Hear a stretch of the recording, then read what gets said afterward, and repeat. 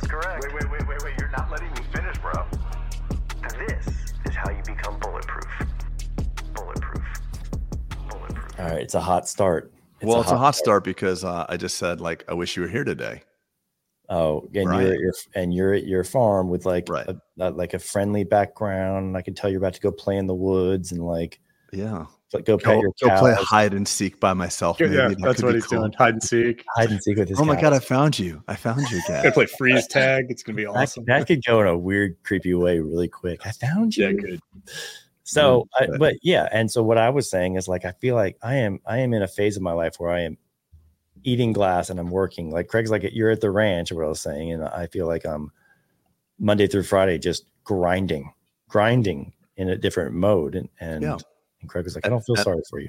Well, I just said like, hey, listen, you said it yourself. You're like, I'd like to just go back to where my life was 2 years ago. And I asked you a very simple question. Do you want to go back to your income 2 years ago? And immediately, like, hell no. So that means you need to STFU. You're either growing and you're hustling and making more, or you're cruising. But Trey, are you want to super grow. busy right now? Just like it as a whole, you are. I'm drowning. Okay, of course he is. Look at what he's just done. Yeah, that's true. All right, look, I wasn't a woe is me. I just felt like it's a good goal to get back to kind of a little bit more balance. I feel like I'm always like either on anyway. Well, it's the striver's curse, though, Pete. Just because I think it's important. What was that from? The striver's curse. That was that. I don't know. No, I think that was on the Oprah thing we talk about. No, the Arthur Brooks. Strength to strength. Strength to strength. Well, whatever it is. I mean, like, look, there's boredom, and like I got to do more, and then you take it on. And the problem with taking on tasks is it's not linear; it's chunks. Trey, how many offices have you bought or opened in the last 2 years? There's 4 this year. It's crazy. That's insane. That's freaking insane. And then Peter, how many practices have you bought or opened in the last 2 years? 3. That's insane. Equally insane. 1 is insane. 1 is an insane amount of workload because it's just a lot to add on. So, I mean, no wonder why you're feeling that way. Pete, one of the things that I was thinking about this the other day, and you get into the situation of you have to build the foundation and the infrastructure as you're driving forward. And one of the things that I keep telling myself, because I'm finding myself kind of in that same mentality of you think back a year or two ago and think, man, that was awesome in terms of where I was, what I was doing, my role and everything. And then you see things drive forward and you're building a stage where you're building the on-ramp. Right. And once you get on it, that comes back. You've built cash flows, you have more revenue streams, you have all these things in place, but the front end is a ton of work. And getting it to that point where I'm starting to see my calendar fill up, which drives me crazy. That's the part where you think, shit, I gotta be, and you have to really get that. You have to be more efficient with your time. What do y'all think would happen? So, and I knew it would happen. I've already been through it. And I'm sure Pete, you have too. It scales up with each. I get frustrated revolution because I feel like I'm always talking about systems and processes, right? And I find myself even in today's day and age doing things. I'm like, why am I doing this, right? And because your systems and processes were built for the organization you had, not and even the best prognostication you can do, your systems and processes break because you're expanding, and that's what they're supposed to do. All right, listen to this. Going back to the striver's curse, I looked it up while I read, because I remember reading that or listening from that podcast that you've sent everybody, Craig, that strength to strength in the Arthur Brooks thing, and it helped out a ton of people. I remember listening to that. So he says this: the striver's curse is that people are trying to bank their successes and be happy as a result of that, tend to be unhappy or not happier. So they're banking, and I think it's like the next, and so that has always been like my a curse. Yeah. That's why we said it. But okay. I mean, I think it's a natural cycle for you, for most people. And what drives us in the beginning is being productive. And we all can remember the days when the phone barely rang and finally rang and it was our girlfriend or our mother. And like, shit, it's not a patient. And a lot of us need to get really, really far away from being broke. And, everybody's on their path. It's all good. I admire what you guys are doing. Joe, you gotta think too. think of the alternative. And I struggle with this.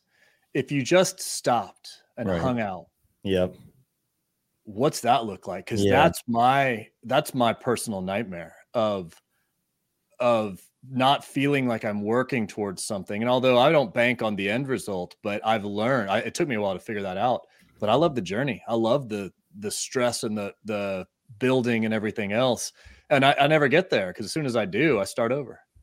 That's a good statement, Trey, because you're right. Because the converse, look, being busy as shit and like you want something done, give it to a busy person, right? The converse is like, well, what do you want? Like, you want to sit there on a beach and like, you're right.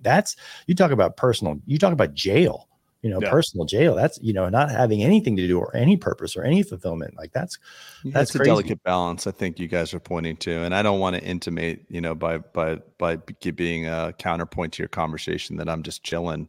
But I do think there's a delicate balance to it. I know I don't want to retire. I don't want to be not busy.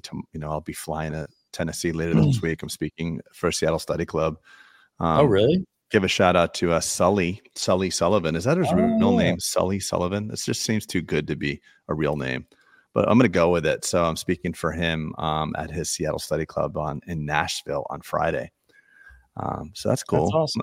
Yeah, super cool. Nashville, huh? Spreading the bulletproof gospel. Right. Yeah. Well, who else was spreading the bulletproof gospel? Who? Oh yeah, it's true. Duh, I walked right into that one. Well, that's as being the greatest panel moderator in history, I can actually segue us into things really effortlessly. So here we are, Craig.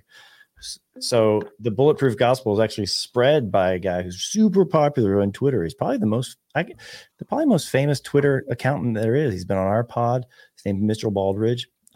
He's been on our pod a couple of times, and really we got some great feedback from him.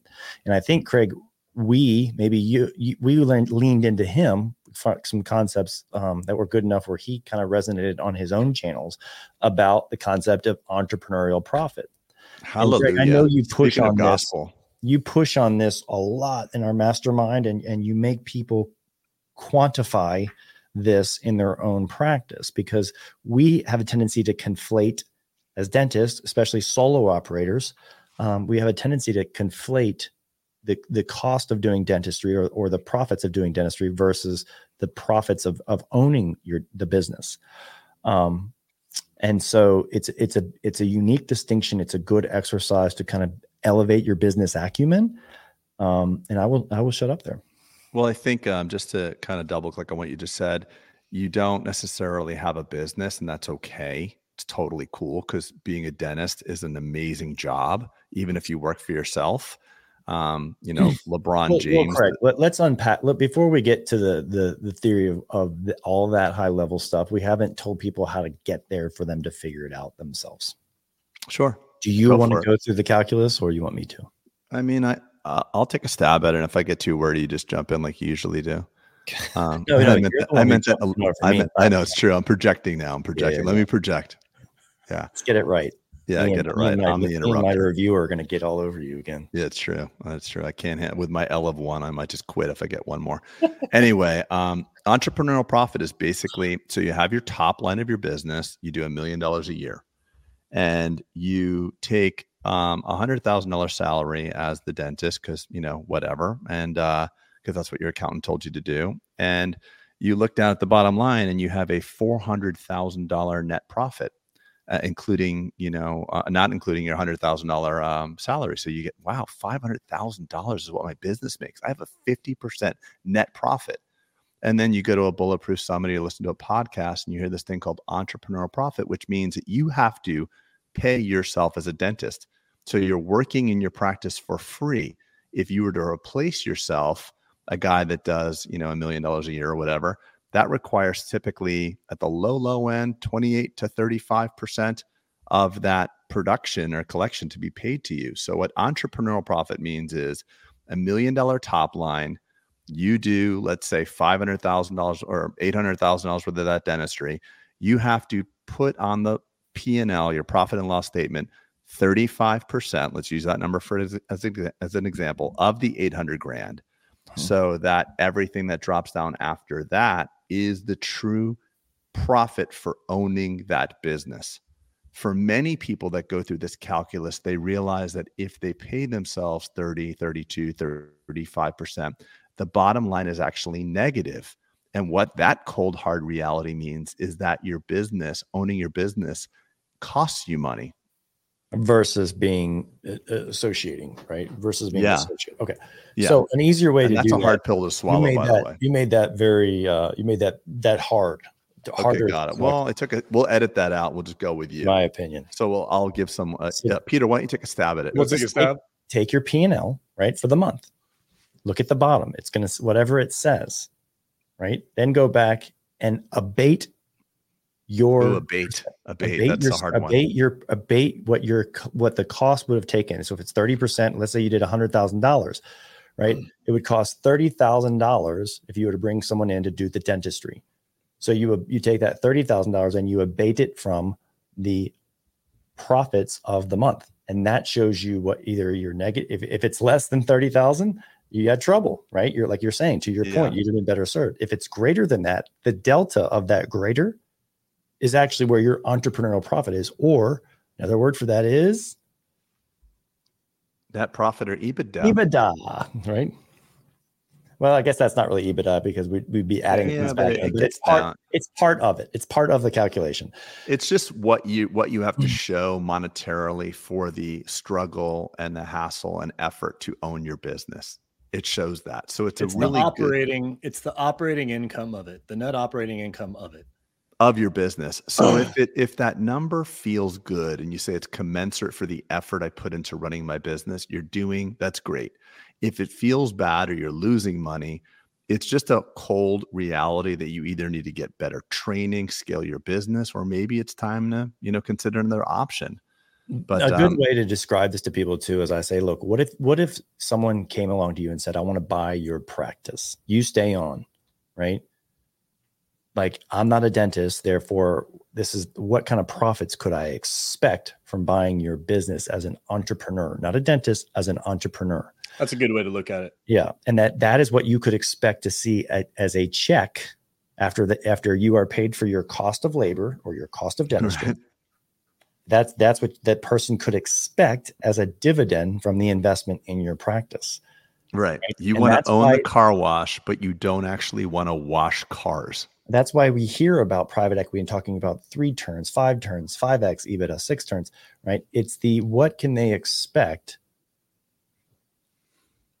in return for the investment they made, right? And so go to that tweet if you don't mind, because he actually even wrote it down a little bit more eloquently than both you and I did, which is great. Well, than I did for sure.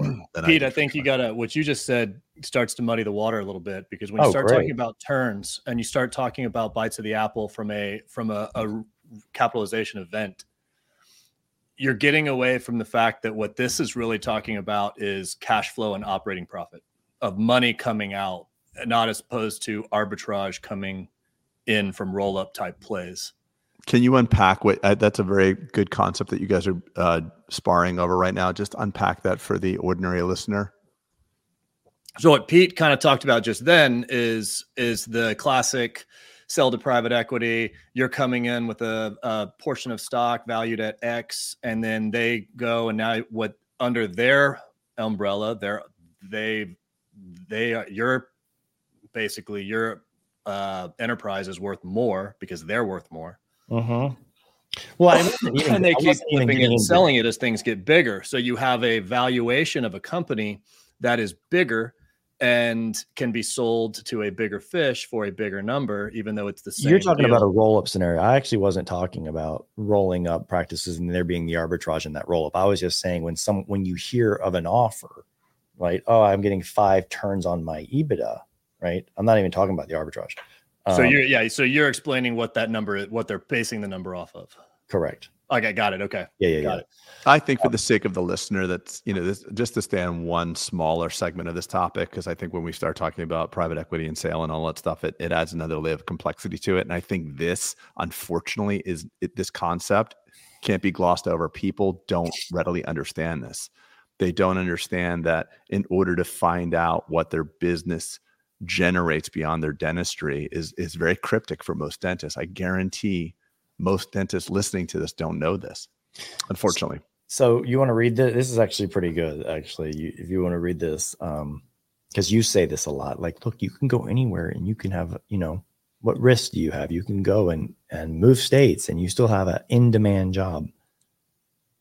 Basically, what he's saying is this, Craig. I don't know if you can see it on your screen. I can see it, but I don't have my glasses on. I don't want you to make fun Dentists of me. are a great example to think about this concept. They are in high demand and can basically get a job or a high-paying work anytime they want. This means that in order to own a practice, they better be getting tremendous value from their business. If you do not want to hone people, sharpen people, your branding and systems of your business to build something bigger than yourself, you might be better off having a job. 100%. Hallelujah. That was the most important thing. So we are sold the narrative in dentistry by the supply houses, the banks, and all these other things is convincing everyone they should be like the three of us. And let's face it, we're built differently. I don't know if it's better or worse. I'm not saying that. It's just the way this podcast started off. You guys are addicted to the strive and the growth. I am too. I mean, just at this moment, I'm in a low gear for a second. But most dentists, by virtue of our training and selection of the career, are not built like that. They tend to be introverted. They tend to like direct patient care. It's very different. It's a total different skill set. Your successes and failure for a dentist are in the micron. You are rewarded for being myopic. The successes and failures in the business are in the macro, and you're rewarded for being a bigger thinker. So by virtue of being an exceptional dentist, it kind of naturally selects out a lot of entrepreneurs. So I think the worst thing we can do on this podcast is convince people who are not built this way to do this.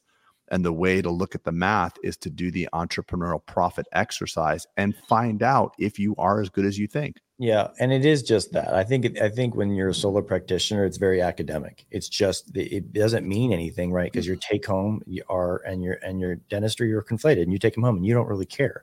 But I think it is a good exercise to evaluate on the merits of operationally plus dentistry and efficiency of your practice. Right. It's a good exercise to compare apples to apples. Yeah. It's sobering. I remember having at one point, I remember doing like $1.8 million of personal collection as a dentist, having like a $5 million or $6 million top line. And my net was like 200 grand at that particular inflection point. What was I paid? If I took home 200 grand on 1.8 million, what was my percentage of collections I was making that year?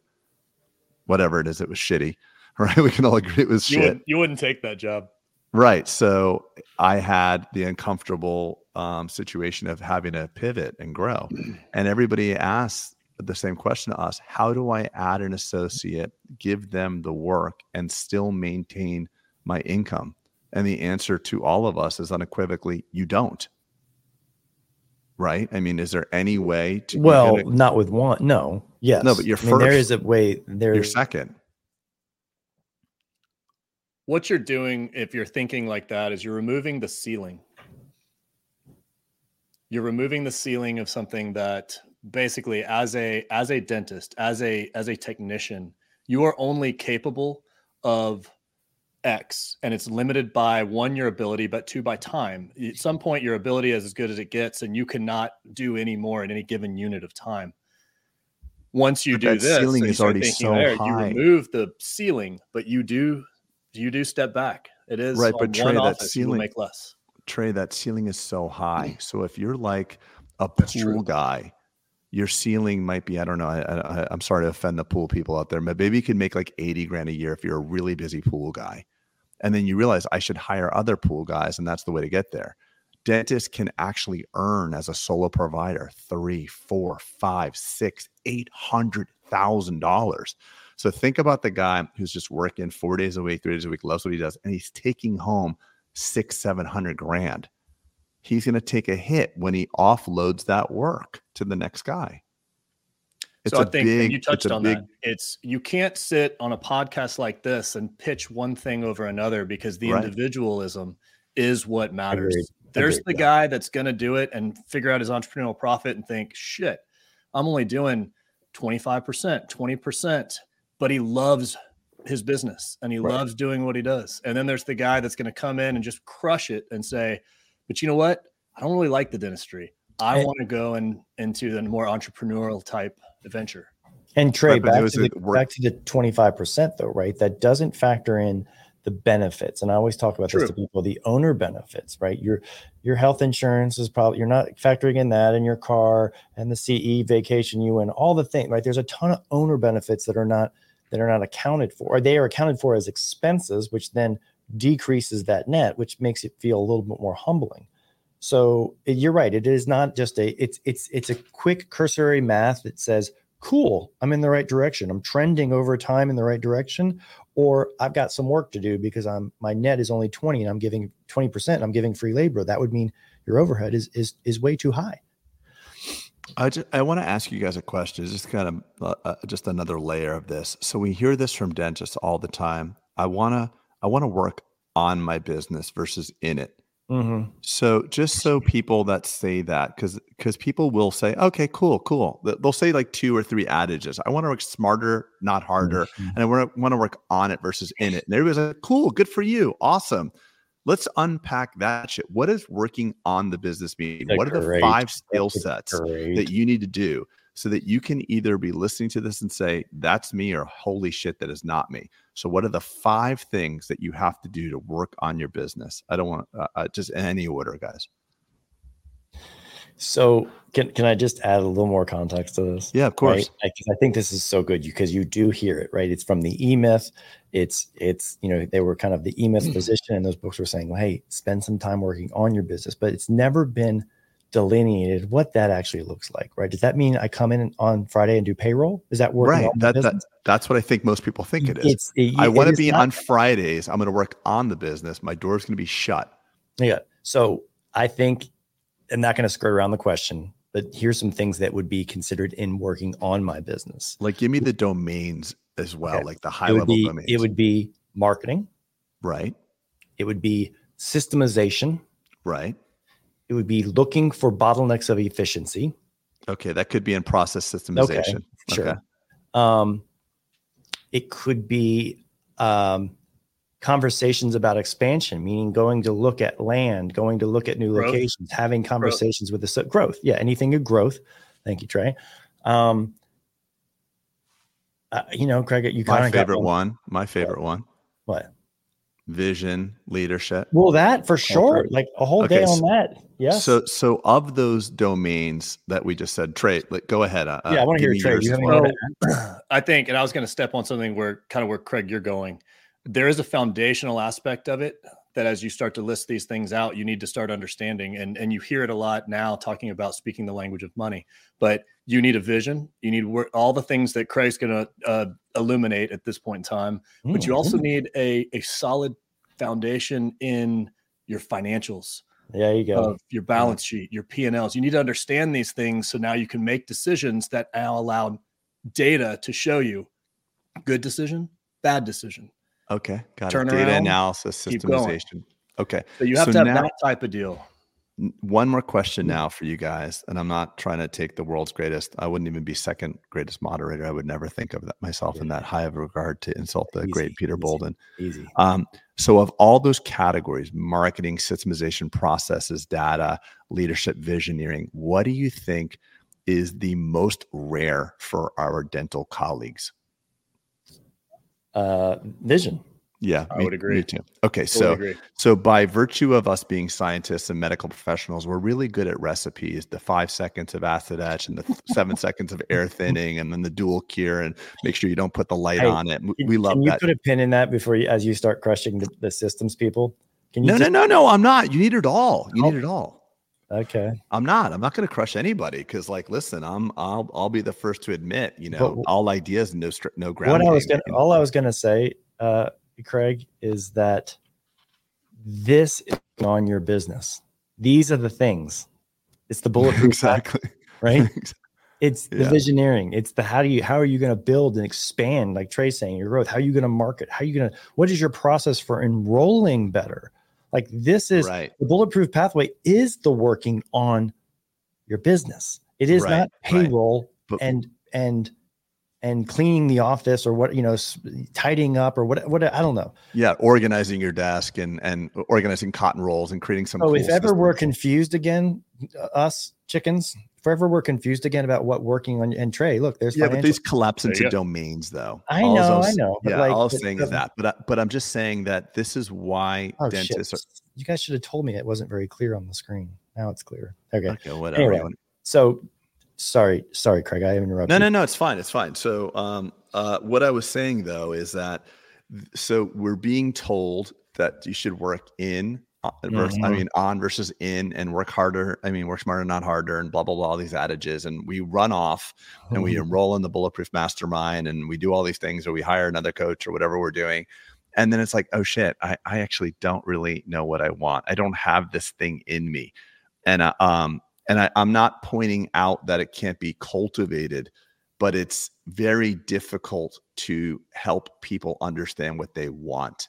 I have a very distinct feeling for you guys, Peter and Trey, that had you been in pizza businesses, you would not be flipping pizzas right now. You would have figured out a systematized way to reproduce it. And you'd probably be hot on the heels of Papa John or some local guy with 3 or 4, 7 locations. That's what you did in dentistry. You guys are built. I'm sorry.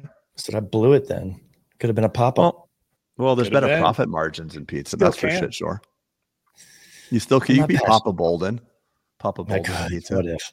I'm going to buy that URL and sell it to you, by the way. But anyway, what I'm trying to say is that people don't know what they're even doing. They're just going off and doing this thing. And I hear that. So what are you going to do on Friday when you're working in? And no one expects that question.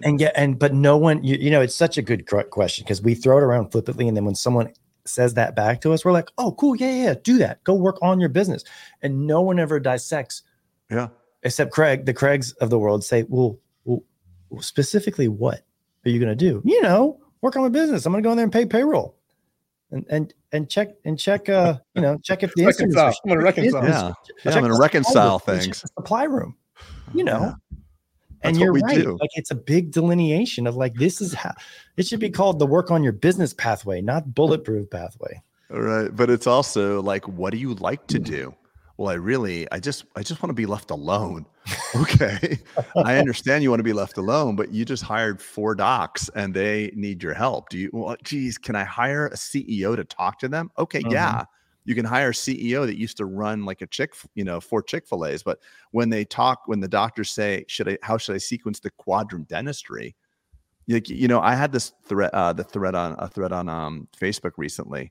I don't know if I told you this, please stop me if I've spoken about this on the podcast, but we did this video of my practice and it went viral, and viral-ish, a couple thousand views, and it found its way over to a Facebook page, a really nice Facebook page. But immediately all the dentists are like, holy shit, what is that office? 13,000 square feet. What is his problem? What imagine what his facility costs are. Like this guy's crazy. They don't realize that facility costs are a percentage. That's the big thing that dentists don't realize. Everything is a percentage. So it doesn't matter if your facility cost is $3,000. If it's 48% of your profit and loss, you're failing. Right. Or if your facility cost is $400,000, but it's only 4%, you're winning. Right. So people were torching this. And then one guy who's a consultant, people were torching this and you just happened to bounce into this Facebook room? No, someone tagged me. They tagged me. Oh, here, look at this. I'm on Facebook. Oh, they're talking about me. No, I got tagged. And I'm happy about that. It's totally cool. But someone's like, so I got a bunch of direct messages. Can I pick your brain? To which I said, yes, but how familiar are you with what I've done with my partners?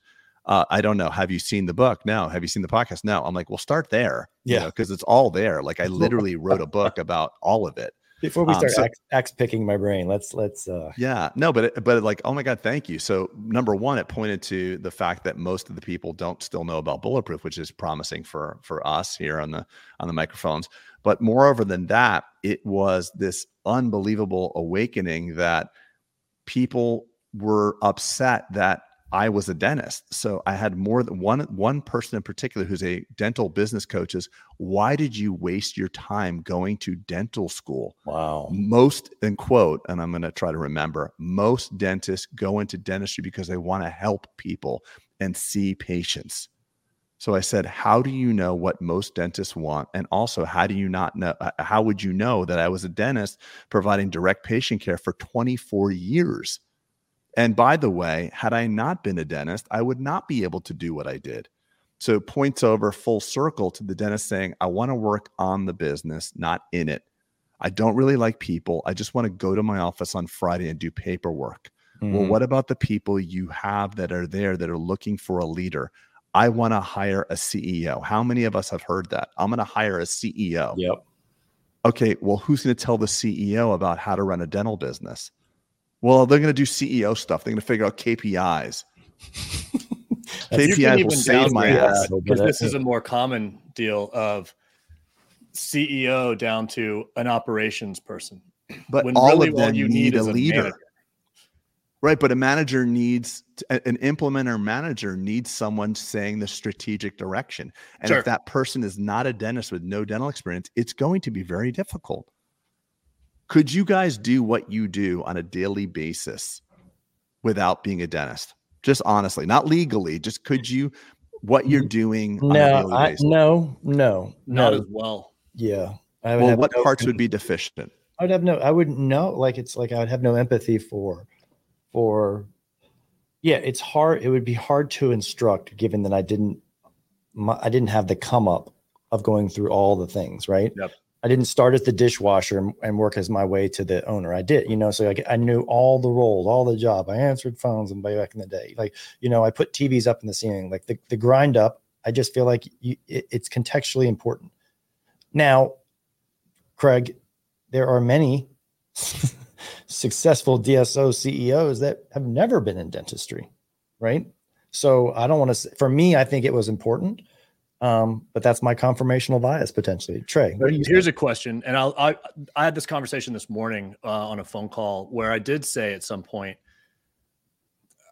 I am very visionary in what I do.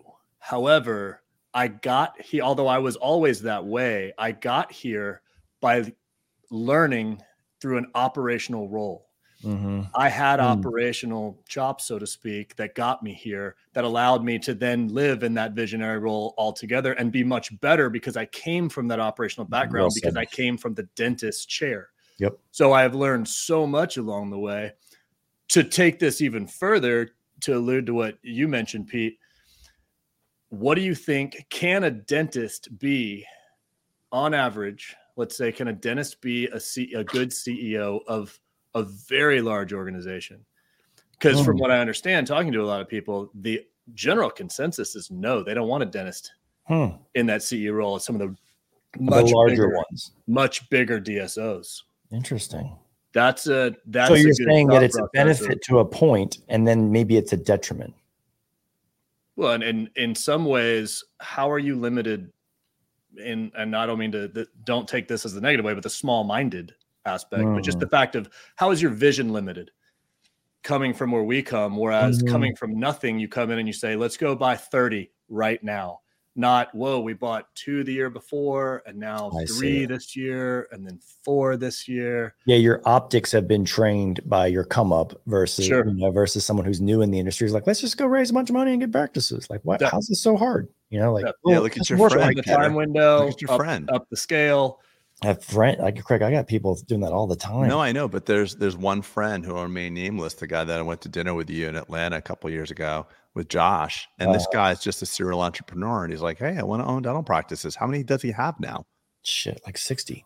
But he started like 3 years ago. Yeah, I was like, "That's cute. You're gonna get in the dentist." Yeah, it's cute. Yeah, you'll have. Yeah. You're not gonna do as well as me. Now he's got like 60. Right. But I also want to point one thing and add another layer to this too right now. Like, look at our personalities and our differences and how each of us being dental business owners have very different lives. So like, I don't know, Peter, I'm going to guess that you don't spend a lot of one-on-one time coaching and developing your individual docs in your practice. And that's okay. Correct. Because I don't need, because there's like they themselves are stuck. Like they're okay. Well, I know. I'll answer the question. No, Craig, I don't do a lot of talent development. Right. And I actually think they don't need to. I agree with you. And I also agree with the idea that if you did, they'd get better too. And that's okay. I'm not throwing it out there. Like there's things that you can do as the level of ground game you have through Bulletproof and helping those people. I know you can help them too. It's fine. I'm not throwing any, it is what it is. Trey, do you spend a lot of time like coaching, developing dentists? Do you like doing it? Do you do it? Do you not like doing it? I like doing it. And that was my intent on the come up. As I've gotten larger, I do much less of it. And is it because you want to do less of it, or it's just whatever? No, it's not. It's because the priority and the realization of what my time constraints allow says that is not a scalable place for me. Understood. Yeah. Okay. Got it. So that's just, I just wanted to point out, like, and if your business you want to grow, if you whiteboard it out, if you like doing that, you should build a business that allows you to do more of that. If you hate doing that, like it points to me to the situation where I had a masterminder tell me he wants exactly what I have. And when he came down, he saw 50 people running on a building. He's like, holy shit, get me out of here. So I just think success is building what you want and then liking what you built. And I think just that long tirade was just kind of an example of this is one of my favorite, I really like that you brought that up just organically, because I think it's it's so important to delineate when you say you're going to work on it, don't just work on all of it. Just think, I'm going to go work on it. Like dig in, find something, find two things, find one thing that you're going to move the lever on, fix that. Right. But sometimes we just don't even know what it is. I just like the idea that people let you go when you say certain adages. I know. I do this. I let people go. Lip service. Yeah. Okay. Go. Okay. Good. Yeah, what's the plan for this year? Work smarter, not harder. Good. Go get them. You go get them. Speaking of, so we talked about the DSO. Do you guys know that there seems to be a large rise of companies that consult starting their own DSO? Have you guys seen all this? Yeah. Define that a little bit better. Craig, am I allowed to say? I mean, I guess I could, right? Like, I know that. Anyway, I just see it. I don't know if you're allowed. I don't even know what you're talking about. So I don't think you're allowed to say it. Well, anyway, I'm just seeing a lot of companies that were in the business of advising dentists and stuff now go into a hey, join us scenario. Oh yeah, sure. 3 examples I have in my brain. I'm just going. I know that guy. Yeah, I talk about him all the time. You do? He had like a hey, let me help you become a DSO, and now join my DSO. Right? Yeah, of course. Yeah. Yeah. So I didn't know if you guys had seen that as well. Yeah. Here's a consulting. I think there's a few and far between, because the reality of that is to have the consulting network that's large enough to go, you will exhaust your consulting network, and then you got to go be someone that's acquiring. And if you have a large consulting network, great, you're gonna kill it. But if your consulting network is relatively small, then you're barely starting with a head start at that point in time. But I've seen that for sure. And then, by the way, another sleepwalking euphemism, like the adages we just talked about, is I just want to take some chips off the table. Everybody leaves it alone at that point. What are you doing? Yeah, I'm going to associate with a DSO. I want to take some chips off the table. What does that mean? Where are the chips going? Because you can't leave them off the table. You have to go put them somewhere. Do you have a return that's better?